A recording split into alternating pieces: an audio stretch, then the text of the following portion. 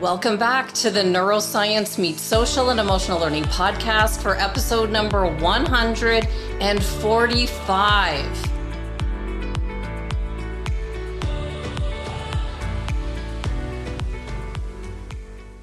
With Howard Stephen Berg, who's recognized as the world's fastest reader according to the Guinness Book of World Records, with over a 90% comprehension rate, thanks to the cutting-edge, accelerated learning techniques that he's developed over his lifetime while working on ways to speed up reading for himself and for others.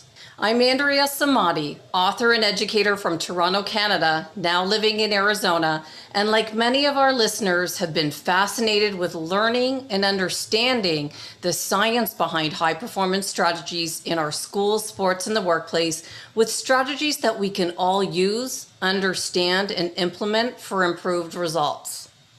On this week's episode, we have Howard Speedy Berg, who's been recognized for setting the world record for speed reading. He's listed in the 1990 Guinness Book of World Records for reading more than 25,000 words a minute and writing more than 100 words a minute. Howard is a graduate of SUNY Binghamton, where he majored in biology and then completed a 4-year psychology program in 1 year. His graduate studies at several New York City colleges focused on the psychology of reading. Howard is the spokesperson for the Sony e-reader, along with Justin Timberlake, Peyton Manning, and Amy Sedaris. He's appeared on over 1,100 radio and television programs, including Neil Cavuto, Jon Stewart, and Live with Regis.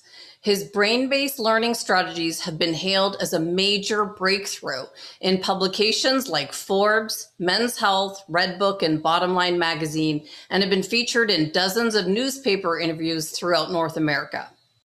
I first met Howard Berg in 2013 when I was at a conference in Chicago. I saw the importance of Howard's work and immediately went to speak with him at the end of that event. When you meet Howard, you'll see that his humble nature shines through. He told me to look at his website and see if there's anything that I could see that could help me. He wasn't just saying this, he really meant it, and I knew it. I never did follow up with Howard as my programs went into the school market, and it wasn't until a few years later that he was showcasing his speed reading work that I tuned in to watch him, hoping to learn something new that I could use with my 2 girls. I did learn a speed reading technique where he teaches anyone to read 20 to 40% faster, which is a skill we could all use these days. If you want to learn more about Howard's courses, go to his website, berglearning.com, B-E-R-G, learning.com, and you can access his courses on speed reading for the professional level, for kids, or the student edition, his memory training course, creative writing course, and mind math course. In the meantime, let's meet Howard Berg and see what he'll teach us today. Welcome, Howard Berg. It is so wonderful to see you again. And I'm not sure, even though you have such a good memory, do you remember being at Bill Walsh's event 2013? Of course you remember this, but I don't know if you would remember me coming up to you at the end of the event. You were behind the table and you were showcasing your program. And you said to me, go to my website if there's anything I can do to help you, because I was just starting to develop programs for kids in the schools. And you said, look at what I've got going and reach out to me if there's any way I can help you. And I knew you meant it. You remember that event? Actually, I remember it very well. I was brought there by Vic Conant. He was my sponsor and he asked me to be there. And I saw people there that I had. Bob Proctor was there. He just got in from Jordan on a plane. I was so impressed. He was like 83, 84. And he just took an 18-hour flight, got off the plane and went right on stage. And I said, that's what I want to do when I get older. I remember that. He won some award, and I remember Vic Conant being there. And that was quite an event. I had just launched my website. Bill's son launched my programs all online, Austin. So he was young then, but older now, but thank you so much for being here today. I'm just thrilled to have you. This is going to be a phenomenal conversation about your background in education. And I know that you cover this question with every interview you do, but can you just give a quick overview on your background on how you came to be known as the world's fastest reader? What got you here? I grew up in the projects in Brooklyn in East New York. And if you ever Google it, it was bad. It was the Wild West, a lot of gangs. It was worse than you can imagine. And I found one safe place in my neighborhood, the library. The gang kids would rather be dead than caught in a library. So I read a lot, and I read well. I had college reading when I was 11. I was reading about 3,000 words a minute when I was 11, which is about 15 times higher than normal. When I went to college at 17, I went to the State University of New York, Binghamton, to major in biology. In my second half of my junior year, I read a book about brain-based learning, and I decided I wanted to be a psychobiologist, not a psychotic biologist, that's Frankenstein, a psychobiologist, biology, behavior. And I said to the dean, I want to do two majors, because back then you had to do two majors to do it. He says, well, you're in your second term of your junior year. You hadn't had any psych courses. So I have to do the whole 4-year program in 1 year. And I was still majoring in biology and had 3 jobs. I was working 18 hours a week. He said, you're not smart enough. And I decided I was. I said, they didn't teach me how to learn in school. They told me what to learn and why to learn and what would happen if I didn't learn, but not why. You remember a song you heard once on the radio your whole life, and then you read the 7 Habits of Highly Effective People and you don't know any habits the next day. So I started learning how the brain works. I learned how to learn. I got up to 80 pages a minute, which got me in the Guinness Record book. I did the psych program in 1 year, and I took the graduate record exam in biology. And to review, I went through like about 40 books from the past 4 years, like biochemistry, cell physiology, genetics, plant systematics. It's not the light reading. It wasn't the Lord of the Rings. And I took the test, and I got 3 questions wrong. So I was in the 99th percentile. I got an 800. And then I said, gee, I wonder if it's me or what I'm doing. There's a big difference between I'm a freak and I can read 80 pages a minute and remember, or I could teach it. So I started a school, and I took kids 11 to 15, taught them what I was doing. And in 1 week, they read a 30-chapter book in lifelong developmental psych, which is a sophomore course. They were 11 to 15. They took the CLEP. 15 out of 18 passed the CLEP in a week for full credit. I also taught in New York City in Title I schools for 10 years. Okay. Wow, phenomenal results. And you've been working with schools with your strategies these days. What are you doing right now with the schools? There's a school in Oklahoma, Whitebead. It's about 30 minutes south of Oklahoma City. It's in the middle of nowhere. It's a cow pasture, and there's a school. There's more cows there than people. And the superintendent asked me to train the teachers. So I'm teaching them how to use these strategies. They ended up, the U.S. Educational Department awarded them as one of the top 10 tier schools in the country. There's a reward if you're in the top 10% of schools. So here's a school in the middle of nowhere using these strategies in the top 10%. Linus Wright was the assistant Secretary of Education under Ronald Reagan. He's endorsed it. The guy who invented the Evelyn Woods, it was Tommy Thompson. He was the chairman and CEO. He had me teach his son and said I went past speed reading to speed learning. And Barry Fowler, who was the founder of one of the big Sylvan, he founded Sylvan. He's endorsed it. And so it's been very exciting. And I enjoy working with young people. Most of my students start college when they're 11, and they get A's pretty consistently. The average 4-year degree now takes 6 years. Most of my students did it in 2 to 3 with A averages. One of them did it in 6 months, the whole 4-year program. Well, we want to know what this is. And we live in a knowledge based economy. So everything we do is based on what we know. And even for me, for these interviews, I've got to read people's books. And depending on how many books they've read, depends on how prepared I am. And I think that that's what sets me apart is that I actually do the research on each person that, comes on here. But it gets exhausting. And so, what are the top 5 strategies that you would suggest to help people read faster so we can do this? It's more than reading. That's one of the mistakes people make. They think reading is learning. It's not. If it was, everyone reading a book would get an A, and we know that doesn't happen. Mhm. So instead of just reading, I've integrated like a Swiss Army knife. I use reading to find what I need to learn, and I also teach how to figure out what you need to learn, and I'll do some of that. Then when I find it, if I don't understand it, I use study skills to analyze it, to make it meaningful. If you read a calculus book and memorize all the equations, but don't know how to use any of them, you're still going to fail the test. You know all the equations, but you don't know what they do or why they work or how to apply them in a real situation. That's often what happens. Then memory, so you don't forget what you learned. And then finally, emotional intelligence skills. Many students will learn, but they get nervous taking a test and forget everything. So there's all those skills combined are really the solution. One thing at a time won't work. No one of those things by themselves will provide a complete learning solution. But we could go over some of those things in more detail and explain how to get started. Sure, because I heard you talking about 5 things you should do when you're opening up a book. And just from memory, one of them was to go back and look at the questions, start with the questions. But what are 5 things we should do when we're opening up a book? Well, the 5 things you need to learn. If you only learn these 5 things, you will ace every course. And there's only 5 things. The vocabulary, which makes up about 80% of a new topic. What are the buzzwords? Like uh, aorta, if it's in biology. You don't know these words. You have to learn them. Quercus quercus, which is a quaking aspen.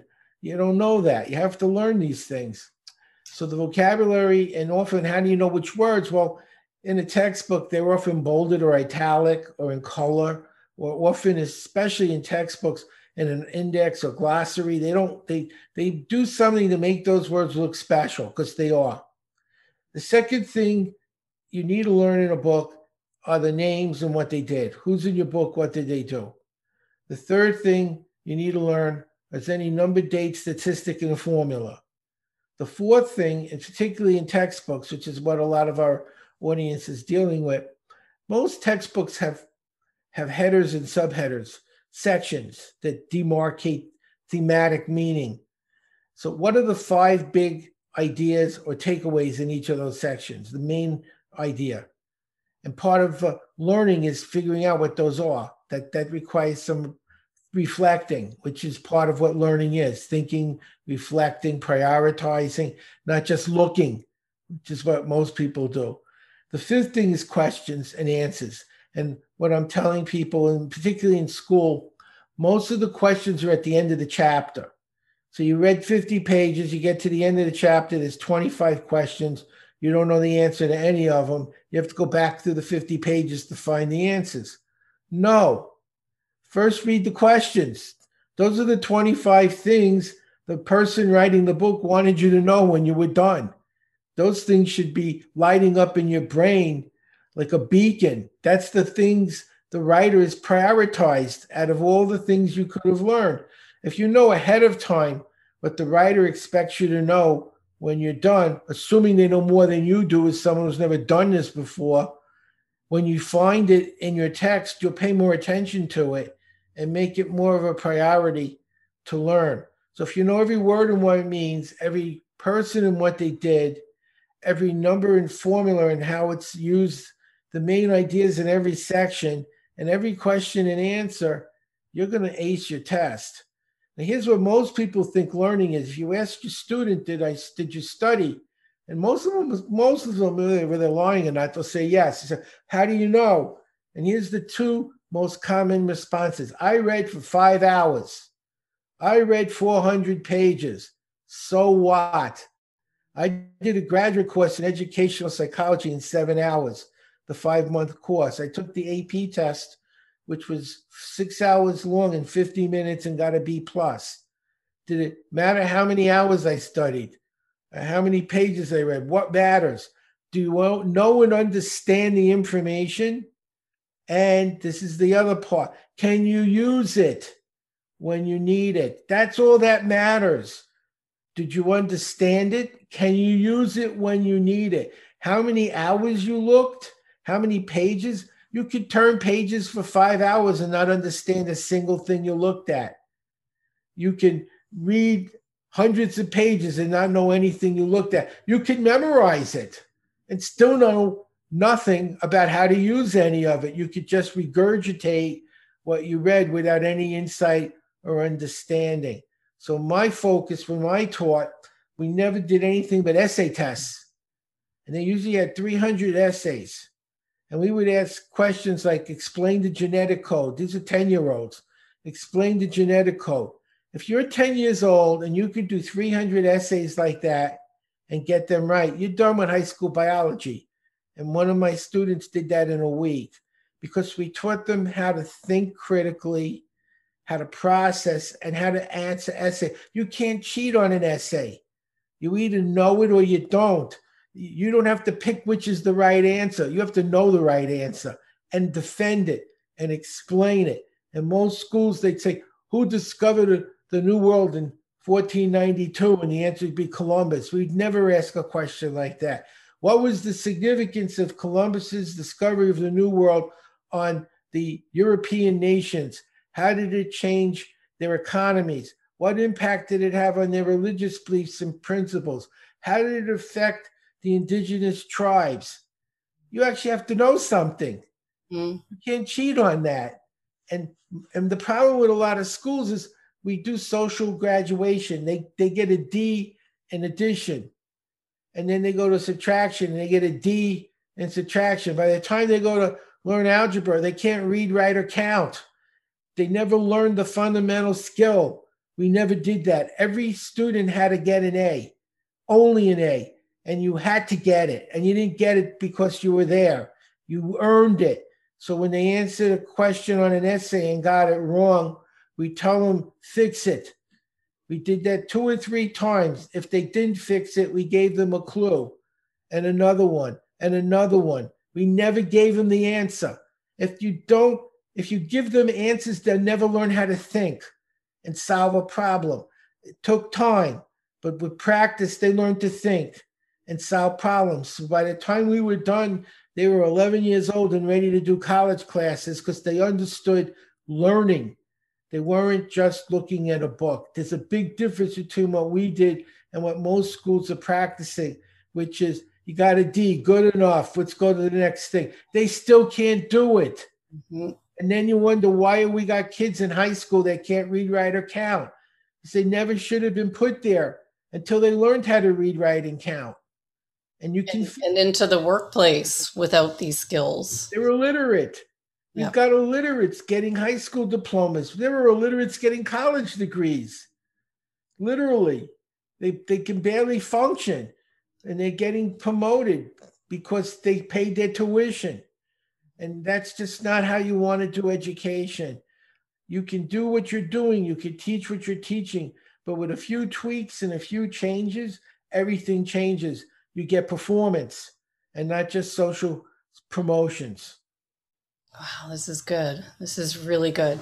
Now, Howard, because you've been labeled the world's fastest speed reader, my instant thought is, well, how much do you really comprehend? And so I saw you on an interview and you read 21 pages of a book in 35 seconds.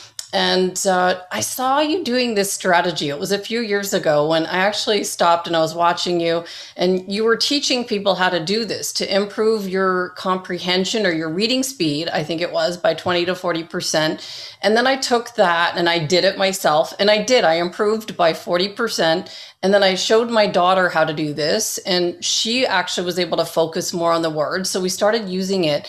But how can we actually improve speed and comprehension? What's the fine line there?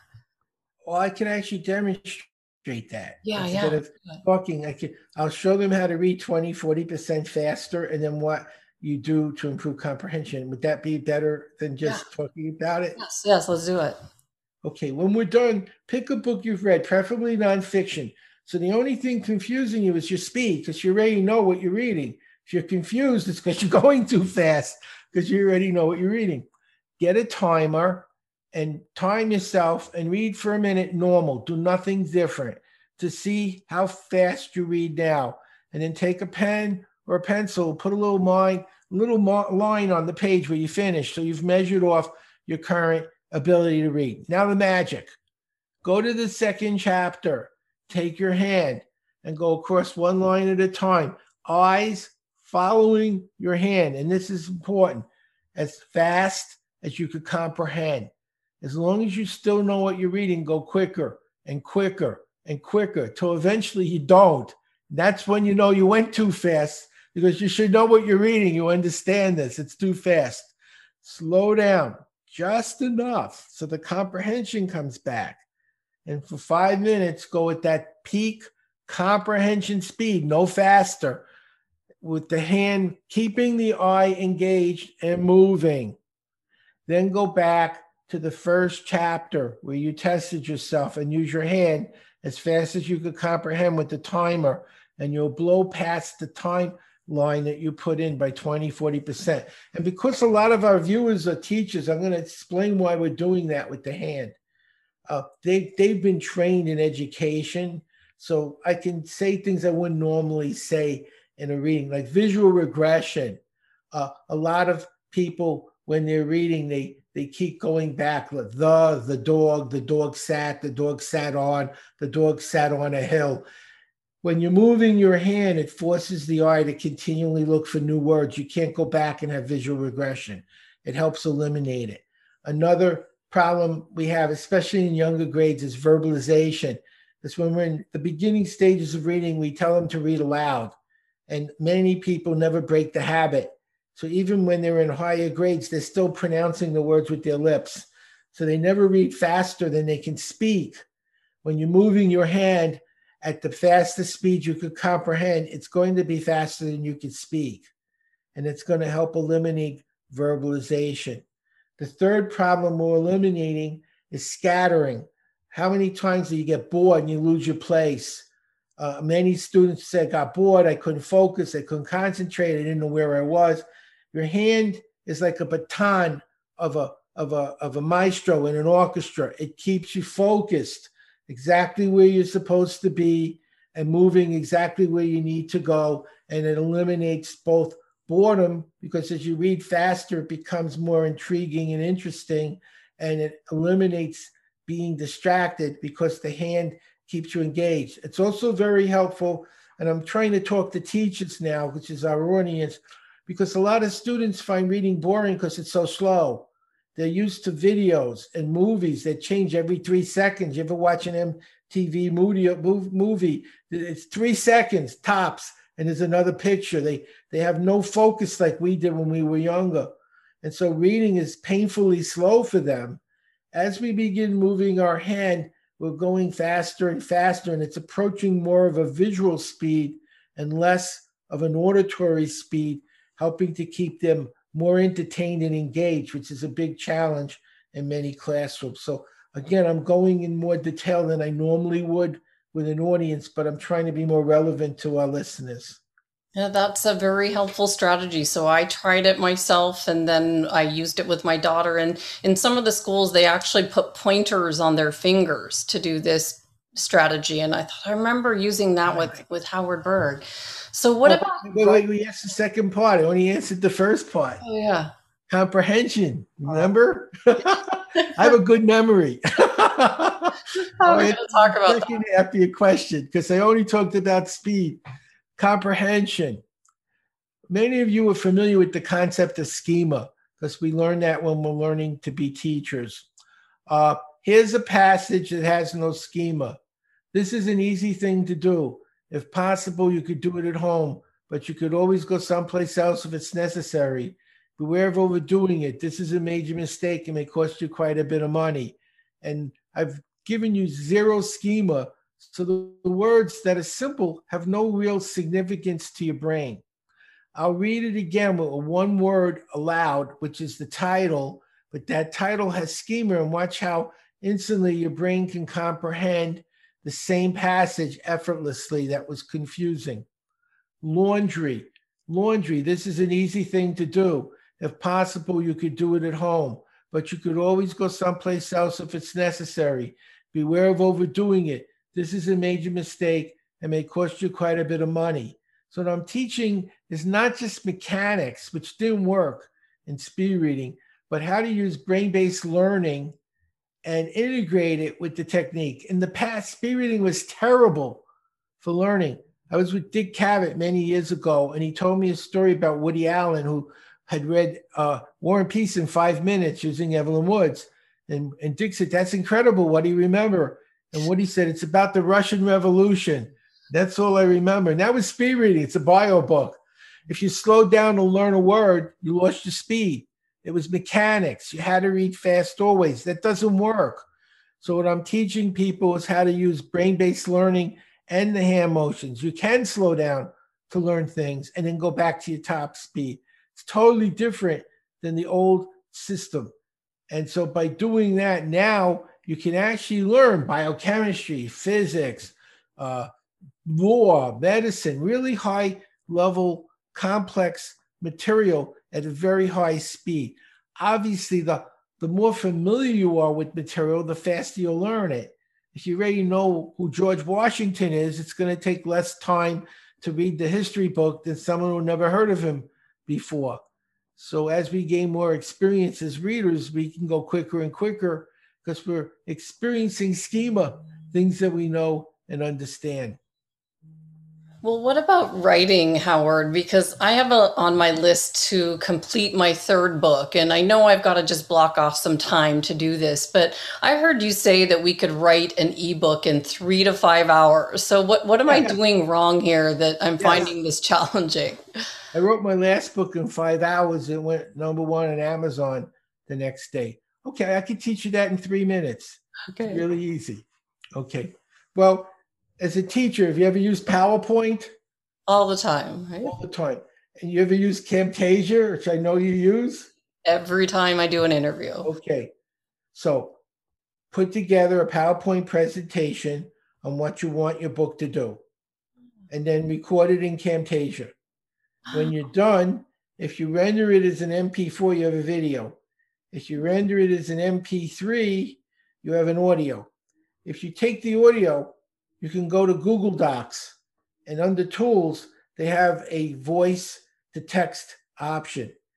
Take your speaker and put it next to your put it next to your microphone, and as your voice is coming out that you recorded in an MP3 goes into your microphone, Google Docs will transcribe it into English text. Clean up the text because it's going to make some mistakes. And that's the first draft of your book. And the slides in the book become your images and pictures. So you can probably do 40 to 60 pages a day in 3 to 5 hours. If you want to write a 300 or 400 page book, do that every day for a week.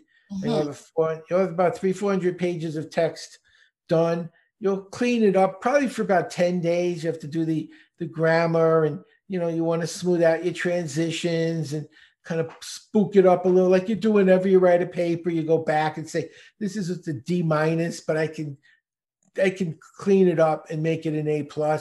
But you pretty much can write a book now in an afternoon pretty comfortably. I'll let you know when I've done mine, because I think you made it sound so easy now. So thank you. That's incredible. Well, you also have a program on writer's block. That's the other part, how to get in flow and sustain it, because that's a different problem. Assuming you know your topic, if you're doing a PowerPoint, you know how to present the topic. Now, if you don't know how to write it out and get it started, that's another set of skills that we'd have to learn to do, which are very learnable, by the way, very easy to learn. Got it. Got it. Well, listening to some of your podcasts and past work, I learned so much about you, Howard, but I loved hearing how much time that you spent studying at the library. And look right behind you. Your office looks like Bob Proctor's with the bookshelf, all these books.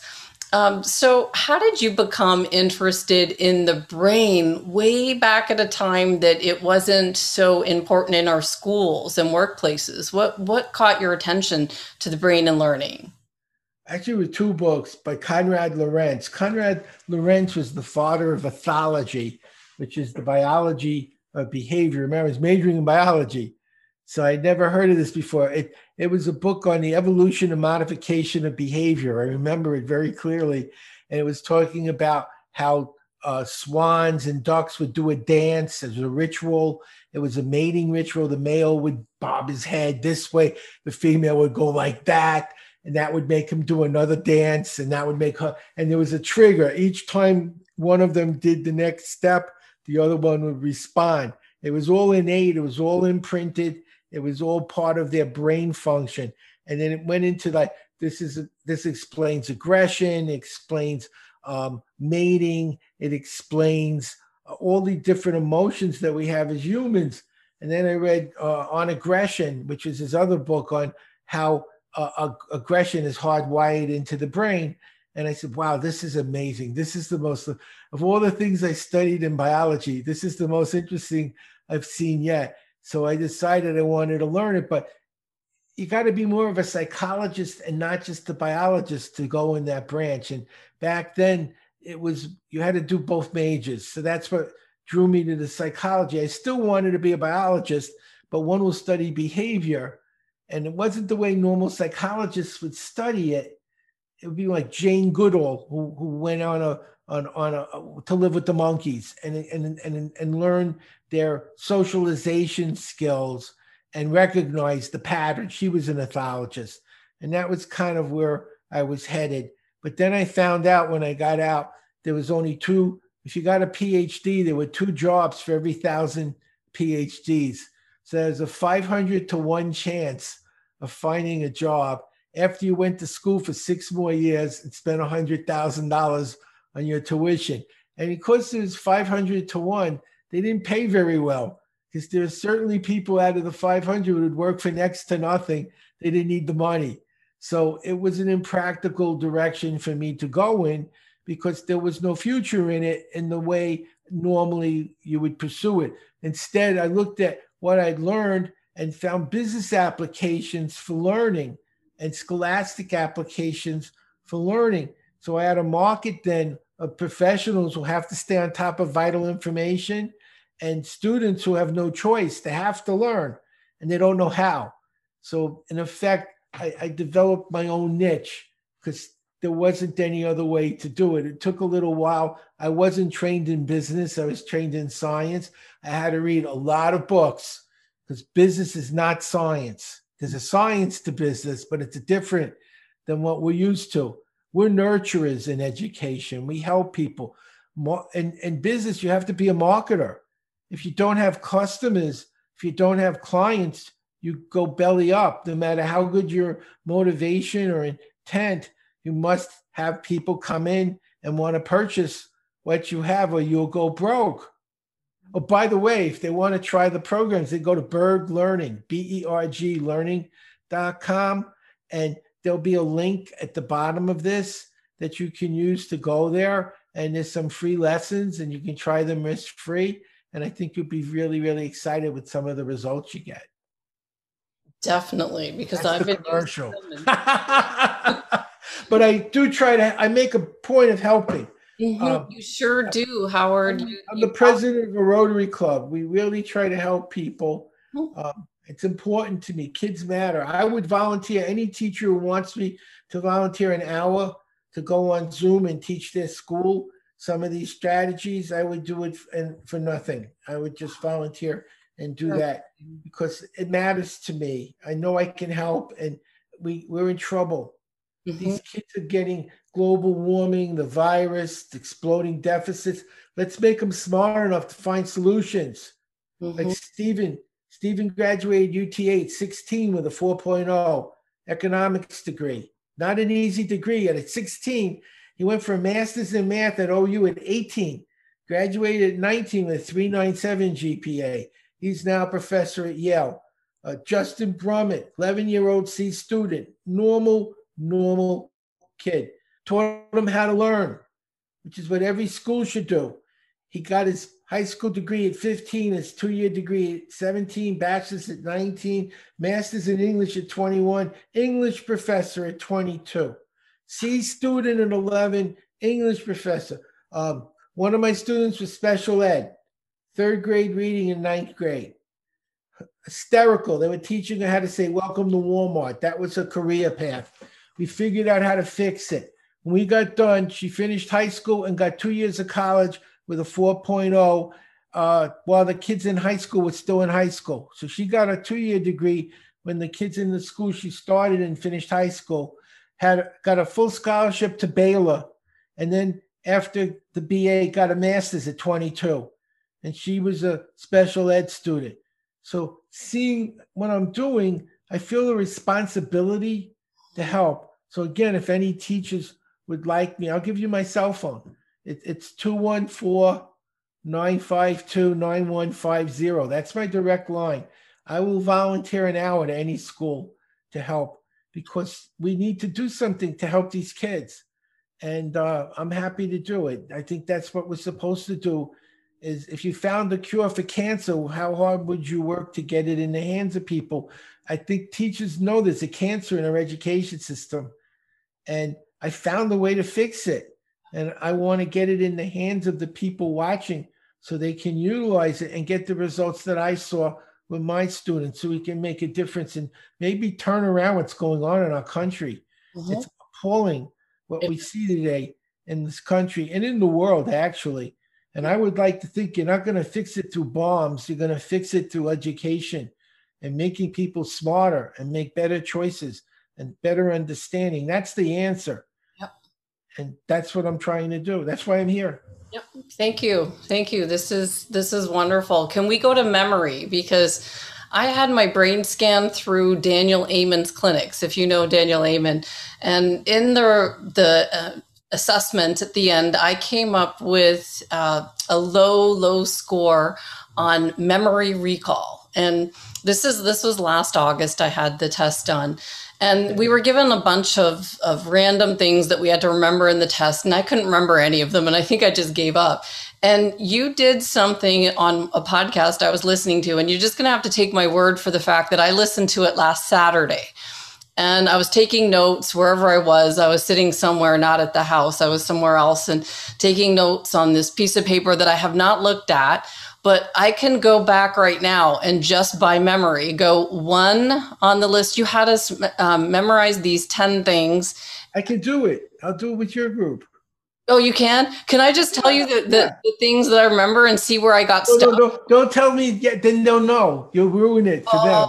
Okay, got it. You do it. You do it then. It'll be more interesting if they see how it works, and then you could do it with me. Got it. Yes. Let's go. Okay. Otherwise, they'll just see you do it, and they won't really learn it. Got it. You do it.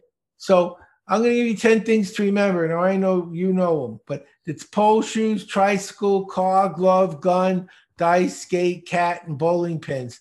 And most people who haven't learned it already don't remember it right now. There's 2 things you need to know. 1, you only remember 10% of what you read, but 90% of what you say and do. This isn't just a memory tool. It's a way to learn something I'm going to teach you afterwards in school. Very, very important. So it's a tool. So you're going to want to learn it. So when I say it so you remember it.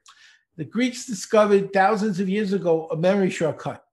Take a list you know and link it to the list you're learning, because the list you know is hanging in your memory. And what do we do with hangers? We hang things on it.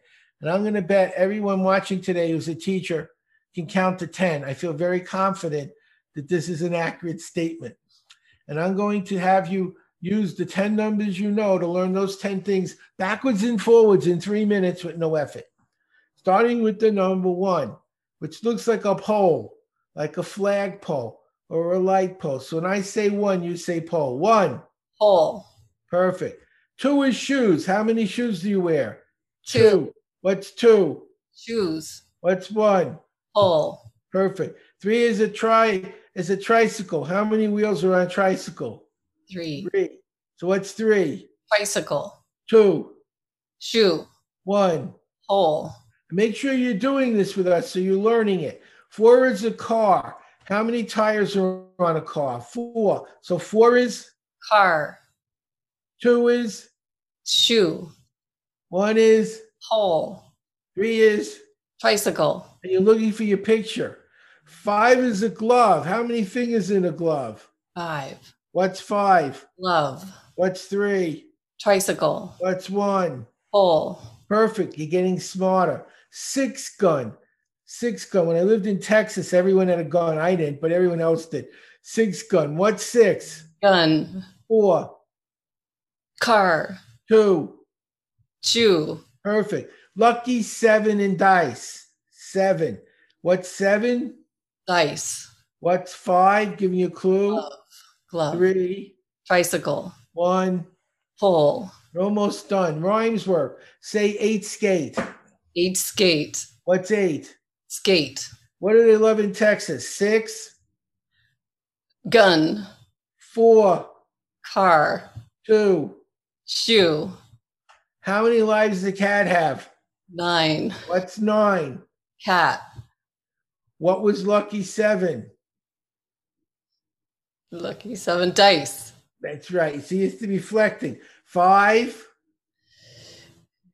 Giving you a clue. Glove. Three. Tricycle. One. Pole. Last one. 10. How many bowling pins are in a bowling alley? 10. What's 10? Pins. Let's do the 10 numbers. One. Pole. Two. Shoe. Three. Tricycle. Four. Car. Five. Glove. Six. Texas. Gun. Seven's lucky in. Dice? No. Eight rhymes. Yeah. Eight rhymes with. Skate. Nine is a. Cat. What was 10? Pins. Perfect. You just learned how to speed learn numbers. Suppose you're in a hotel and your room is 314. How many times by the time you got to the lobby, you didn't know the number? Here's how you learn numbers. You turn the pictures into a movie. 3 is a tricycle, 1 is a pole, 4 is a car. A tricycle hits a pole on a car. Picture that. A tricycle hits a pole on a car. Tricycle, what number? 3. It's a pole 1. on a car. 4. And that's pi in geometry for teachers. 3.14, that they never remember. So for school, we use the numbers. By the way, the zero, because the alphabet in numbers is 0 to 9. That's the only thing you can do in numbers, 0 to 9. 0 is the 10 bowling pins. You already know 1 through 9. 10 is the 0. So now you can speed memorize any number for science, for math, history dates. And of course, the teachers can use it for themselves when they take classes. Most of them go for masters and doctorates. They can use it when numbers are important and they got to memorize them. So now you know how to speed learn numbers. And see how fun that was? That's what That was learning amazing. Fun. You know, Easy. what was even better was recalling it. I was on exercising the other day, and I was thinking 1 pole, trying to see how many I remembered after that. So that was the fun part as well, because it just disappears sometimes, and that was phenomenal. Start learning numbers and make them into pictures. You do it for a few weeks, and it'll be instinct. And if you do this in your classrooms, you can teach children at a very, very young age how to remember, which is not what we're doing. We teach them letters, and then a few weeks later, they don't remember the letters they learned 3 weeks ago. What's the point?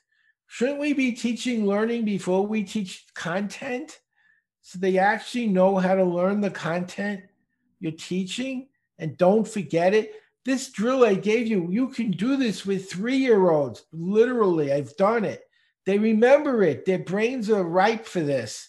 So when you change your strategy from just throwing data out and expecting their brains to act like a sponge and absorb it and retain it, it doesn't happen. But if you use brain-based learning strategies, you can take their learning into the stratosphere at very young ages, very, very young, pre-K and K. So even when you're doing the fundamentals, like what's an A and what's a B, they're learning how to remember it, and they're not going to forget it. And they're going to be able to accomplish much more in the higher grades as well. And so can the teachers when they take courses in college as well. You know, what was interesting about that memory thing, you know, we were talking about Bob Proctor in the beginning being at that event. He used to do this memory thing with 10. One was run. I couldn't tell you what their other ones were, but I know like 10 years down the line, I'll know at least half of yours because of the fact that you associated something with, like, the one was the pole, then I could actually picture the one. So that was what was missing from, or at least I didn't get it. He did by ridiculous association, like picture someone running around something. It didn't stick for me, but yours did. The answer, the problem, the solution should be easier than the problem, or it's a new problem. And if if teachers want a free lesson, this is what I do. I can show them how to read faster, remember, and comprehend, do some speed math, EQ skills, make it fun and make their job a little easier. They work real. People don't realize how hard it is to be a teacher. It's a real. They think, oh, they only work to 3 o'clock. No, they work to 3 o'clock. Then they got to grade papers. They got to go to school. They got to take classes till they get a PhD. It's costing a fortune that the school doesn't give them to take those classes, and they don't pay teachers a fortune anyway. And it's a really hard emotional job. Working with 30 young people with hormones going crazy that hate each other. It's not and you're locked in the room. That's not an easy job. Right. And we were talking how I taught behavioral students, and what were your students like back in the day? My students killed people.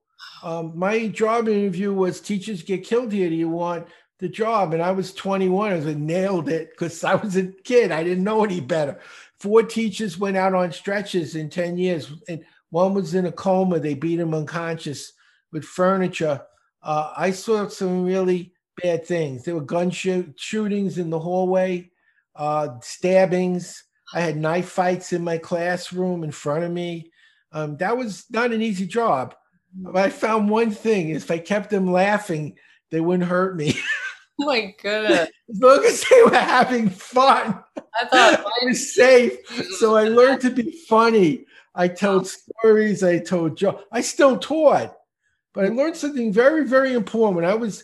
I trained to be a water safety instructor when I was 17.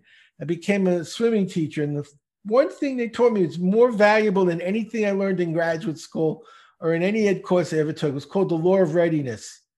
And what they said is, you can't teach someone who doesn't want to learn. It doesn't matter how good the information is.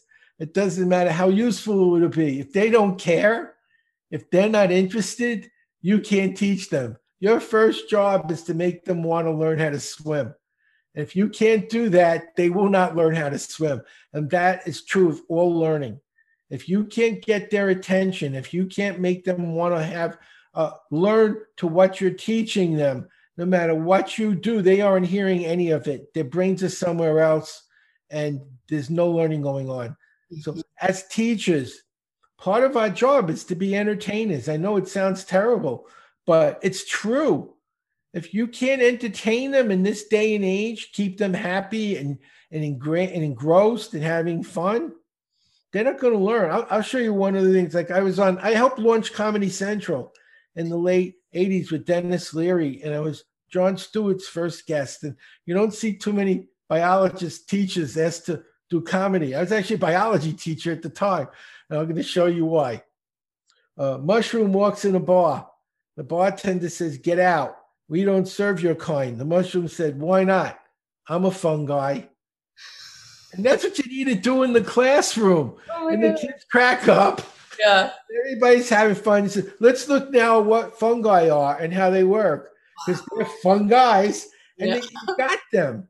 You got them. They're interested. You made it something they want to hear. Who wants to hear about a mushroom? I mean, most of you don't want to learn about a mushroom. Even if you're in biology, there's only a handful that really want to learn about mycology. But your job is to teach things that no one really wants to know in many cases. So the first part of the job is get them to want to know. When you've done that, the rest is easy. And Right. that's the hardest part, is getting them to want to know, especially when they don't see any reason to want to know it. And that's what I learned how to do out of necessity. Because if I couldn't do that, they'd kill me. And they would. They would have. I had notes from parole officers, not parents. Gerald will be out next week. He's on trial for attempted murder and kidnapping. Literally, literally. That's a note I got from a parole officer. He's on trial for attempted murder and kidnapping. And then he's going to be back in my class along with 30 other kids in a similar mindset. It was a very, very difficult job. 2% graduated in that school. 2%. I went to the principal. I said, let me help. I could teach them how to learn and bring your numbers up. I'm not going to get to 100%. Obviously, if there's 2%, if it got to 20 or 30, it would be amazing. Right. He said, no, it's not in the curriculum. I'm thinking, how can I ruin your numbers? You got a 98% failure rate. Don't you think 2% of your kids could do this without a teacher? Right. Literally, have done nothing, absolutely nothing. I quit my job to do what I'm doing because I knew I could be more effective as a consultant and trainer than I could in the classroom because they wouldn't let me do what I could do. And it bothered me. And I started my own school and saw those results I was telling you. It was very satisfying to see that it was working across a wide spectrum of kids with learning problems and ADD and all the stuff. People say it's not my fault the kids got dyslexia. You could do so much with brain-based learning that they aren't teaching in the school system and in colleges. But that's why I'm doing what I do, because I have the solutions. They're working. This is amazing. I would love to go hang out with you and go work with some schools. This is fun. This is like I had my shots by fall. I'm looking to do that. I'm looking to train teachers. I'm looking to train schools, help kids. That's what I do. That's how I make a living. And I love doing it. I enjoy it. And I think that the teachers like it too, because a lot of trainers go in and say, hey, you're a teacher. What the hell do you know? I'm smart. I'm a trainer. No, I was a teacher too. I hated those people. They came and said, you don't know what you're doing. You're an idiot. Let me show you the right way. And you're sitting there saying, this person's never been in a classroom. They taught the Kennedy children at a prep school. They were in a school where the average student came from a billionaire's family. No, when you go in the real world where these kids got trauma and all kinds of emotional crises going on in their lives, that's a whole nother ball game than what they taught you. The professors didn't even know what they were talking about. I was working with kids with guns and knives, and they're telling me to tap my eraser on the desk to get their attention. They wouldn't even know if I shot a gun off in the room. They were so loud. You have to change. That won't work. right. You get their attention by getting them entertained and enjoying what you do, looking forward to seeing you, making it fun, making it engaging. And when you've got them listening, you can teach them anything. Until that happens, you're wasting your time. You're just talking to yourself. And there's 30 people looking at you and their minds are someplace else and they're not learning. Mm. Oh, Howard, I could talk to you all day. This is fun, but I know we've got to kind of get to the end of the questions here and get you back to what you're going to be doing next. But what have you got on your website? I know that you've offered some incredible resources for teachers, and I think everyone should take you up on an hour to work with you. Go to the link below the video. It goes to Berg Learning.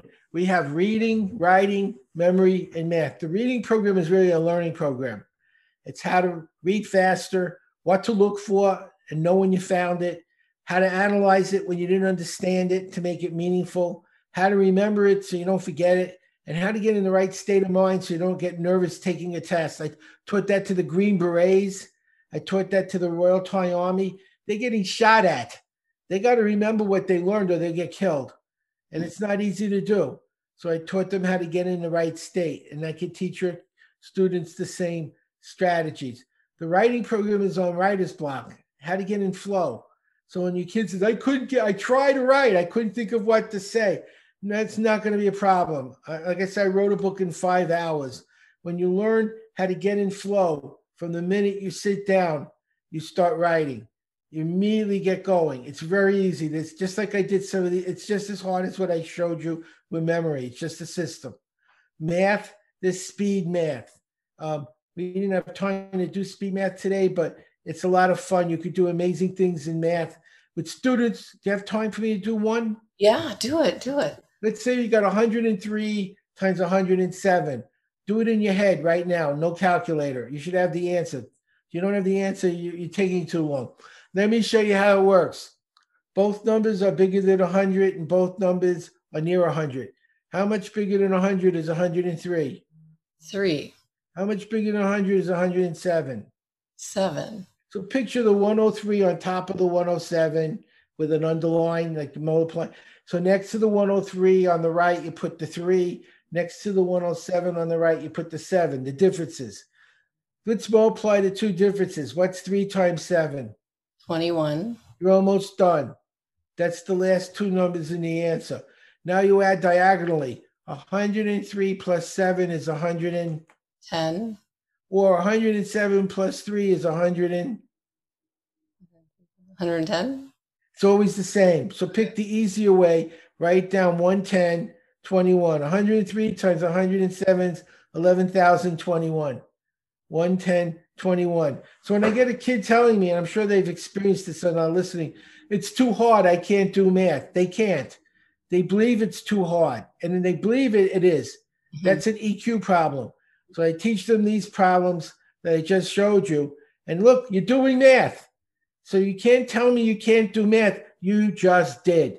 They can no longer hold on to that belief that math is too hard because it isn't, and they're doing it. So we teach them speed math, and then we can teach them all the other things we want because the fear of math goes away when they succeed. And then there's the writing, so it's reading, writing, memory, and math. And I also have a support team that'll help them. And if they don't help, I help. I make sure that you get what you paid for. And I want to know what problems you're having so I can fix them and make sure the next time I make the program, that problem goes away. And that's why I need to know what's going on. It's very important. And over the years, I've done it enough times to have very few problems now. And I do my best to make sure that everyone learns the skills that'll help your teachers get their doctorates and master's degrees in a fraction of the time. I can show them how to learn a college course in 1/5 the time. It'll help their students learn and retain what they're teaching so that when they take tests, they get better grades, which is something every teacher would like to see. And it'll help the kids feel better about school and develop self-esteem so they actually want to finish their studies and not drop out. Because after studying as hard as they could, they failed anyway. And they saw no purpose in continuing to do what doesn't work. And they're kind of right. If you keep getting punished for doing something, how many times can you expect someone to keep doing that? And that's why there's so many smart kids dropping out because they don't know what they're doing wrong and we don't fix it. And that's what these programs will do. And if they want me to come and do a free hour on a Zoom meeting, I would do it. And I do charge to do like full trainings for schools, but it's very reasonable and it'll help them to become a top tier school like the White Beach School did in Oklahoma. Love it. So for people to find you, they just click that link and everything will be there that they'll need to know. And there's that would be the best place. Yes, absolutely. And they can also reach me through the website. They can ask questions from the support people. And we're always looking to help. It's very important to me. The kids are our future. I'm a grandparent. And the way our future looks right now is not good. When we were kids, we knew if you went to school and studied hard and got a degree and worked hard, you would be happy and successful. You'd have a good life. That isn't true anymore. You could have 10 PhDs and be broke. It just doesn't matter anymore what you know. You have to know things people will pay you to do. And we have to learn how to be smart enough to make changes quickly in our careers when what we're doing doesn't work anymore. And that's what I'm teaching. That's what I the Green Berets, because when they get out of the Army, a lot of them don't have jobs. There's 20 of them committing suicide every day. And so once a year, I do a free program for them, the Wounded Warriors, to prepare them for college so they can get degrees and not kill themselves. They've done enough. Well, the same true with your students. So many of them drop out because they gave up. What they were doing didn't work, but you didn't teach them how to learn. You told them what to learn. They didn't do it right. It failed over and over. They gave up. We can fix that. And the same with the corporate world, right? A lot of people's jobs with COVID have changed and they have to learn new skills. And even with what I'm doing here, I'm always having to create something new, learn something new so that people will pay for it. It's nonstop. It never... Nonstop. You want to succeed in an information-rich world? Bill Gates reads a book a day. Oprah reads a book a day. Jack Ma reads a book a day. Elon Musk reads 2 books a day. Whose bank account do you want? Yours or theirs? I was a teacher. I did a commercial, made $65 million.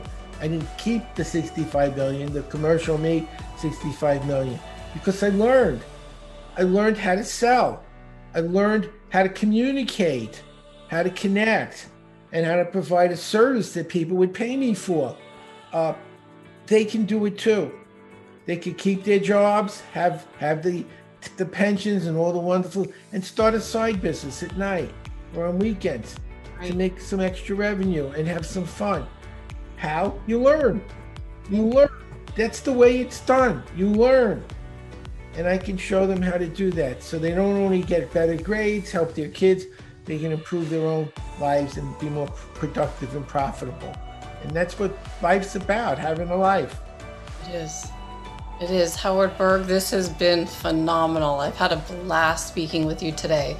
I want to thank you so much for being here, for also offering your help all those years ago. And I believed that you meant it. And when I reached out to you, it was within hours that this interview was set up with your team.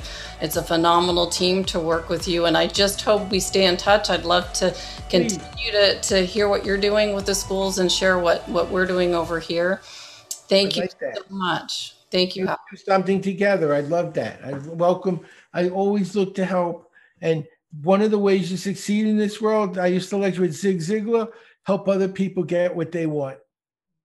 When you help other people get the things they want, you get the things you want as a result. That's how it works. That's so true. Thanks so much, Howard. Thanks for having me. Bye, everyone. Thank you. Go to berglearning.com, use the link below, and you'll be amazed with your results. If you're enjoying the Neuroscience Meets Social and Emotional Learning podcast, please don't forget to subscribe so you'll stay up to date with our new episode. While you're there, please feel free to give us a review or a 5-star rating, as it helps others find us. For more information on our programs, books, and tools for schools and the workplace, visit us at www.achieveit360.com.